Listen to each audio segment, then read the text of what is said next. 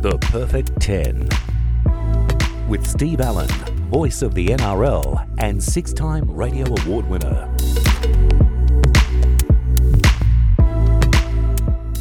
Yeah, welcome to another edition of The Perfect 10. Great to have you on board. Hope you're well.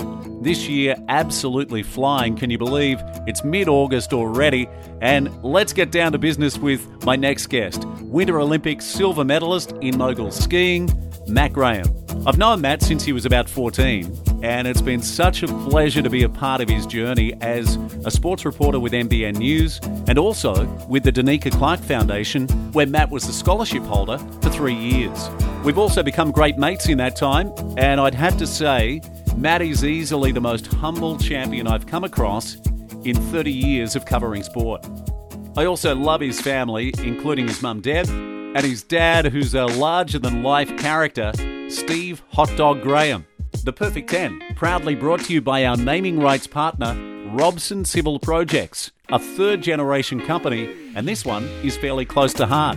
Matt's pop, Peter, ran the business and is now chairman of the company. His uncle Mark is the maintenance manager, his uncle Grant is managing director, and his brother David is also part of the team as a project engineer. Matt's doing a double degree at Newcastle University and recently did some work experience with Robson Civil Projects. I'll tell you more about that at the end of the episode. Right now, though, let's relive that magical night in Pyeongchang. This audio, courtesy of Channel 7, and your commentator, Basil Zempilas. Young man from Gosford away. Good luck, Matty. D-spin 10. That is a clean run. Fantastic. Look at the reaction from the Australian and the Aussie crowd.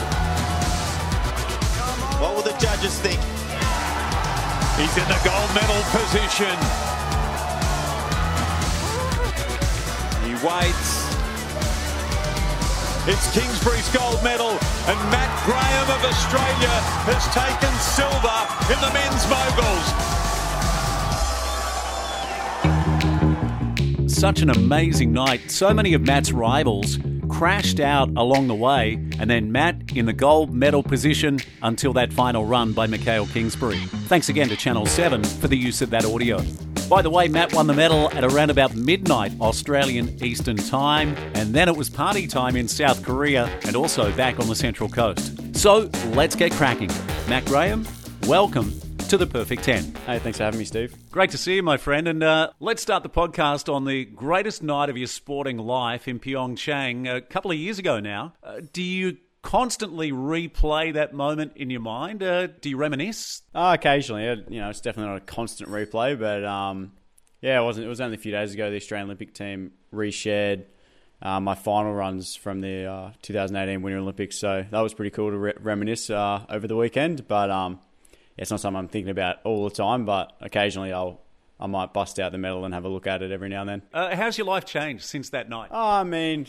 Hasn't changed a whole lot, more or less just the same person. It's still go to uni, still train just as much and just as hard. So it's everything's more or less just the same. A few things have changed. It's obviously opened up a few doors with some sponsorships and whatnot. But I still like to see myself as being the same person. For our listeners that have got no idea what Matt achieved that night, it was one of the greatest finals ever seen. I'll let you tell the story, but at one stage, you're in the gold medal position with just one skier left to come, the great Mikhail Kingsbury. Tell our listeners what unfolded that night. It was a long night. It was freezing cold, a little bit snowy over in Korea, and I had a bit of a rough qualification position. I was sitting in ninth place after the qualification round, which I wasn't too happy about. I thought I did a really good run, but to be sitting in ninth was a little bit disheartening. And then, on the finals night, it was a new day, and I was able to go out and put 3 really solid runs down and, finish up with a silver medal, which was obviously, lifetime highlight for me. But I guess the moment once I did that final run, it was my best run of the night, and I knew it was most likely good enough for a medal. It was just kind of dependent on which colour. It was, just this ultra feeling of relief. After all the years of hard work that I put into it, to put it down when it really counted was what was most important to me, I think. I tell you, it feels surreal now that, it's almost 2 years ago, and you made a tactical choice. Tell me about skiing down the right side of the course. Yeah, it was just one of those things, like in mogul skiing, there's usually 3 or 4 different fall lines, mogul lines that you can take. A lot of people kind of tend to stick to 1 or 2 lines. Well, I went out on a limb and went out in the skier's right line, which was wasn't being used by many skiers because there was a few little funky turns, and entry and exits out of the jumps are a little tricky, so it kind of turned a lot of people off.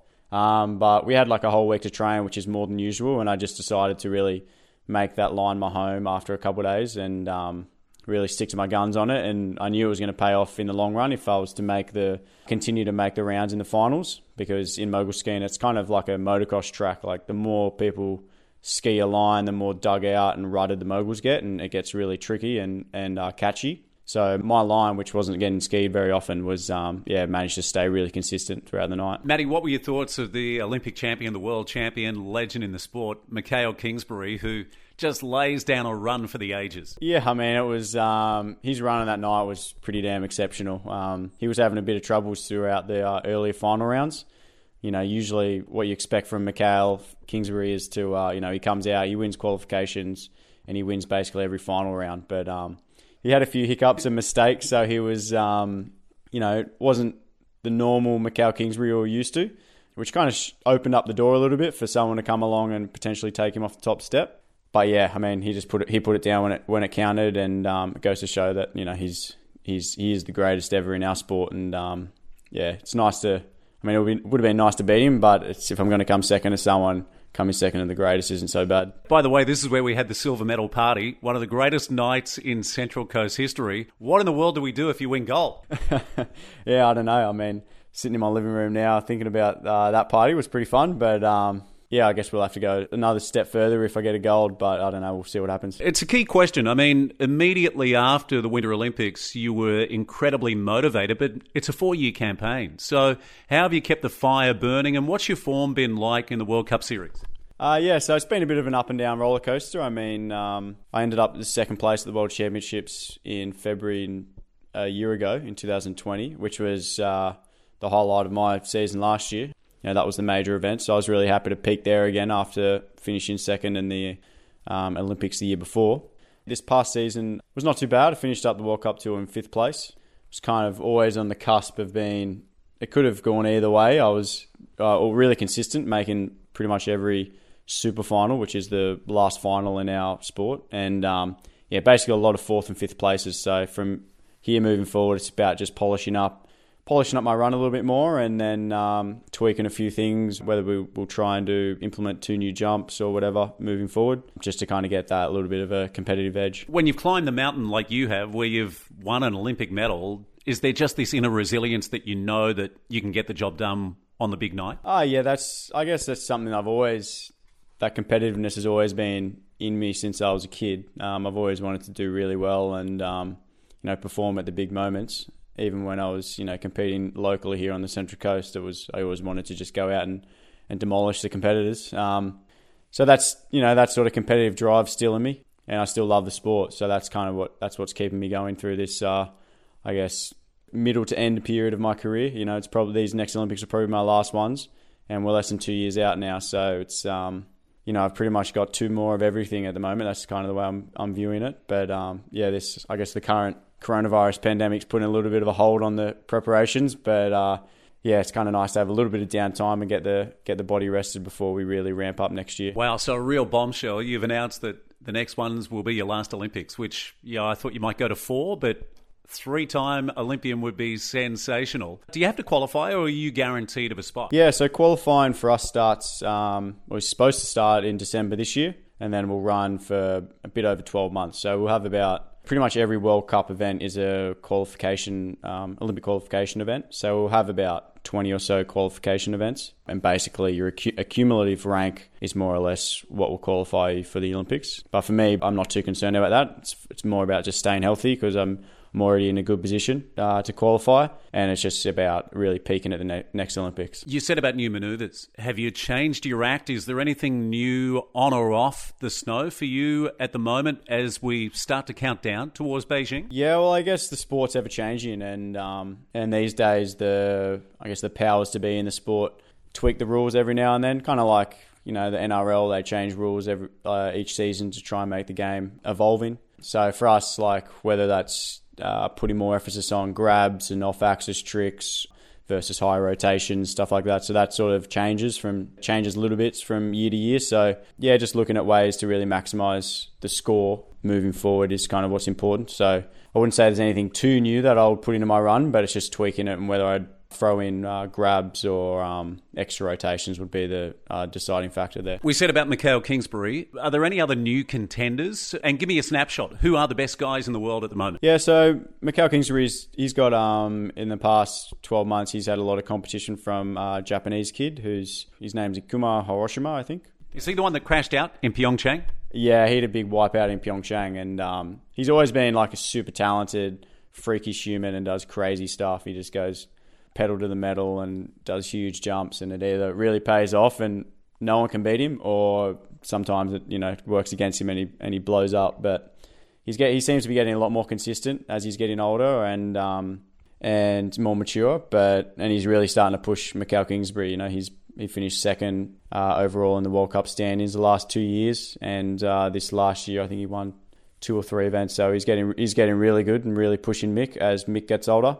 And then number 3 in the world at the moment is Ben Cavet from France, and he's doing really well. He's a little bit older than me, and he's really finding form and becoming really consistent. So he's a really good competitor. How do you feel like you've evolved as an athlete? I think it's I think I'm aging pretty well as an athlete. My body's in good shape. I've had a good career as far as injuries and stuff. I haven't had too many major injuries, so I think that's going to help moving forward and into the future. Yeah, I think I've still got a lot of potential, a lot of room to move up, and my ceiling is quite high. So that's always there, motivating me to continually to try to get the best out of myself. And then at the moment within Australia, we have a really good team. We have a really good coaching staff, and my teammates are really good. And there's a few young kids that are coming up who are really starting to push us. So that kind of young energy from them is really spurring us older guys on. For a lot of our listeners, the key question is always, how does a young boy from the Central Coast dominate around the world and win an Olympic medal in this sport, where the nearest ski fields are, 6 hours from here? Tell us about the love of the snow with your family, but what does it mean to you? Yeah, it was just, obviously it started out of a lot of time spent in the car driving down to Perisher. Dad skied a little bit growing up, and eventually convinced Mum to learn to ski, and then she fell in love with it. And the fact that Mum and Dad both really enjoyed it and got us into it, and then the whole family enjoyed it. So for us, it was like a family vacation for us every year when I was really young. And then it eventuated into a weekend thing where I joined a club program down at Perisher, and that's when I kind of got the first taste of skiing as a sport. Yeah, from there, just that with my competitive nature and getting into it quite young, and it all just evolved super quick. And I was always just, I remember being a kid and always just striving to be as good as the older guys. And, I was competing with and being competitive with guys who were, when I was 12, they were 18 to 20. So it was, I was always trying to, push myself in that way. And, I think just the love for the sport and really enjoying what I was doing was a big motivator for me when I was young, because the better I got, the more fun I had. And that's kind of, I think, what really pushed me. Matty, when did you first see moguls in the Olympics? And when was the light bulb moment where you said, this is what I want in the future? So the first Olympics I would have watched, Winter Olympics, and specifically watched the moguls, was in 2006. At that point, I'd been in the sport and knew what the sport was for a few years. And I also, we happened to have Dalberg Smith, who was Canadian, but moved to Australia and competed for Australia and won us a gold medal at those Olympics. So that was quite an inspiring moment for me. Yeah, from that point on, it was always the Olympics was the goal. Before that, I wanted to be the best ever, but I didn't really know about the Olympics as far as mogul skiing. It was more about I just wanted to be the best skier. But then, once I watched the 2006 Olympics and watched Dale win gold medal there, it was, it was all, that was my focus. A lot of people might not know, but you could have been a world champion sailor. Did you have to make a choice at some point because it was the Sabos where you were a national champion? Yeah, well, I mean, I guess, you could say you could have been anything in hindsight. But you're too humble, Matty. You're a champion in that sport as well. I was really competitive as a sailor when I was young. Mum and Dad, they grew up on the water here on the Central Coast at Point Frederick, so they they were sailors, and then they got all us kids into sailing. So it was, for a while there, that was, a big, strong passion of mine, and still is to this day. And I wasn't sure whether I was going to go down the sailing path or the skiing path, but obviously chose skiing. And, I was a good sailor. Whether I would have made it all the way is a big question. I'm quite a small dude, so I think that might have hurt me a little bit in sailing. But, I think the drive was there to be a really good sailor. But, Have you followed the careers of local sailors like Tom Slingsby, who was, I think, a 5-time laser world champion, an Olympic champion, now in the America's Cup? He's just had a phenomenal career. Nathan Outeridge just up the road. Tom Burton, who's a local as well, who won an Olympic medal as well. Have you followed those guys? Yeah, a lot of those guys, especially Tom Slingsby growing up here on the coast, he was always sailing at Gosford when I was young, and then... and he's a good family friend of ours. And then Nathan Outeridge I had quite a bit to do with when I was getting towards the end of my sailing career, I guess. He was at the time living here at Gosford, and I was sailing 5 or 6 times a week down at the sailing club, and he'd be out every day in some sort of boat, so we'd always see each other. And then Tom Burton, funnily enough, who won the gold medal in the Rio Olympics, he was a good friend of my brother's and good friend of mine, and we grew up sailing with him, so it was good to see him really push through. It was funny when my older brother Dave and I went down the skiing path, and we're both in the New South Wales Institute of Sport. Tom Burton was also in the New South Institute of Sport, but for sailing, so we'd occasionally cross paths in the gym in Sydney, which was pretty cool. Has there ever been an offer for you to go back from those guys? Because we know that Kai Hurst is now involved in sailing, so they're not afraid to poach someone who's a star in another sport. Yeah, I don't know. I wouldn't mind doing a Sydney to Hobart or something, but maybe being an Olympic silver medalist might be a little publicity stunt for a team to get me on board, but we'll see. I definitely I will get back into sailing when I finish skiing and I'm back home consistently, but it'll probably more just be recreational weekend dinghy sailing, and then, just doing it for fun out on a windsurfer or a kiteboard. You said about your stature. What are you? About 5'7.5". 7.5. Yeah. I like to hang on to that half. It's 5'7" seems a little short. Hey, so what makes the perfect mogul skier? What kind of build? There's a pretty big range, but it's all more or less power to weight. Like, if you can be a bigger guy, if you have the strength and I guess mobility to cope with it. These days, a lot of the mogul skiers tend to be a little bit shorter, around my size and a little bit up, so about 170 to 175 centimeters. And then within that, your weight kind of ranges between high 60s to mid to high 70s, depending on your build. You're excited at the moment. Brisbane is about to lead the world in water ramps. Is that correct? Yeah, so we're about to, I guess for the people who don't know, we do an off-snow skill training camp called, we call it water jump training, where we jump into a pool or a dam and we go down metal or wooden ramp with old skis on and wear a wetsuit and a life jacket. And that's where we practice and learn a lot of our new skills and tricks that we'll perform on snow. There's a facility being built up in Brisbane at the moment, which is going to be world class. It's going to be into a nice pool up at the Sleeman Sports Complex, I think it's called. Hopefully with these current restrictions, they ease enough to allow us to go and train domestically, which will be awesome. But yeah, the restrictions and what happens with this pandemic will kind of determine that. We're really excited to hit the ground running once we can, and at the moment we've got a little water ramp facility down in Melbourne, which I've used since I was a kid, and it's it's more or less jumping into a dirty, smelly pond. So the one up north will be a nice little change for us. Yeah, Sleeman Sports Centre, it's about 25 minutes south of Brisbane Airport and just off the motorway for you guys, so really accessible. Who inspires you now? I think, who inspires me now, there's a lot of, not necessarily people just in the sport of snow skiing. And, I like to look at sportsmen and sportswomen from other sports who are doing really well, especially as they get older. Like, for the moment, I'm really into my tennis. Like, I love watching the big three going at it as they get older in tennis. Is pretty cool. And then, a lot of surfing as well, like the likes of Kelly Slater. The fact that he's still, able to do the things he does at his age is pretty unbelievable.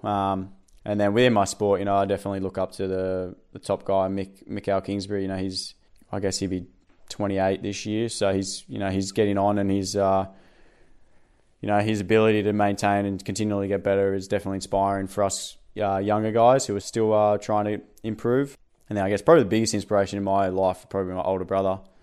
Growing up was I always looked up to him and tried to do what he did. And he was a pretty good skier himself. He went to did a couple seasons on the World Cup Tour and World Championships. So when I was younger, I was always trying to keep up with him, whether it was running around the backyard, behind the ski boat, out in the sailing boat, or up on the slopes. It was so he influenced me a lot growing up. Yeah, fantastic answer. What about the biggest sacrifice you've made to get to where you are? I guess there's a lot of social aspects you have to sacrifice as a sports person, especially a winter sports athlete. We can't just get up in the morning and go down to the local pool and train that way. We have to travel overseas and spend 6 to 8 months of the year away from home. So a lot of the social aspects probably are a bit of a sacrifice, with your friendships. But I think it also shows who your friends, your really close friends are. Those ones that are always here when you come back and are always happy to catch up and see how you're going. They're the ones that you really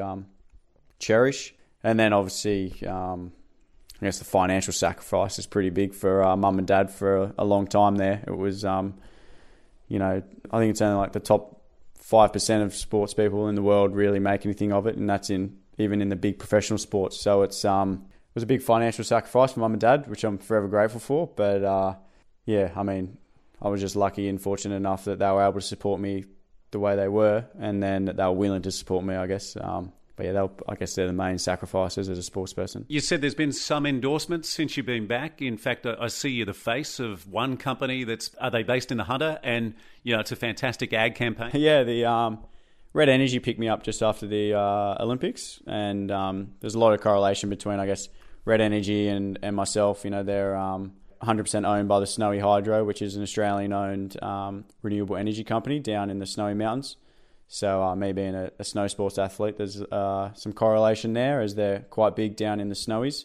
They're a great company to be a part of. They were really excited to have me and welcome me into their team really, really well over the past 2 years and moving forward. So really happy to be with them. Most of our funding as sports people in Australia, especially in Olympic disciplines, comes from the government, Australian government funding. So that's all purely result based. So up until I placed 4th place in the World Championships in 2013.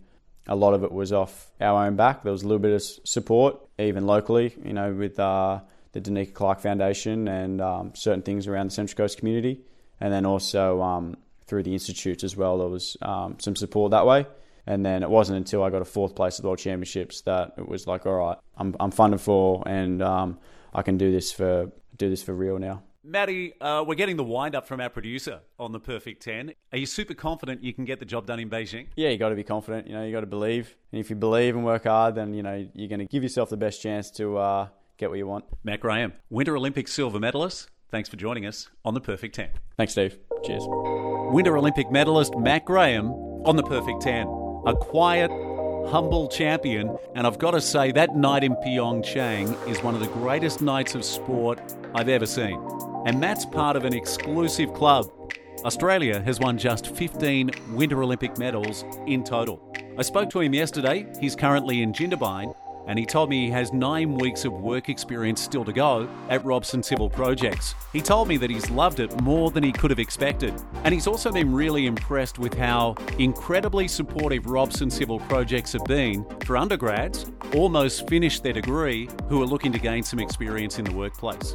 So, if you're an aspiring engineer, make sure you contact a 3rd-generation family-run business, Robson Civil Projects. Hope you've enjoyed this edition of The Perfect 10. Great to have you on board. Thanks for listening. Take care, and we'll catch you next time. The Perfect 10.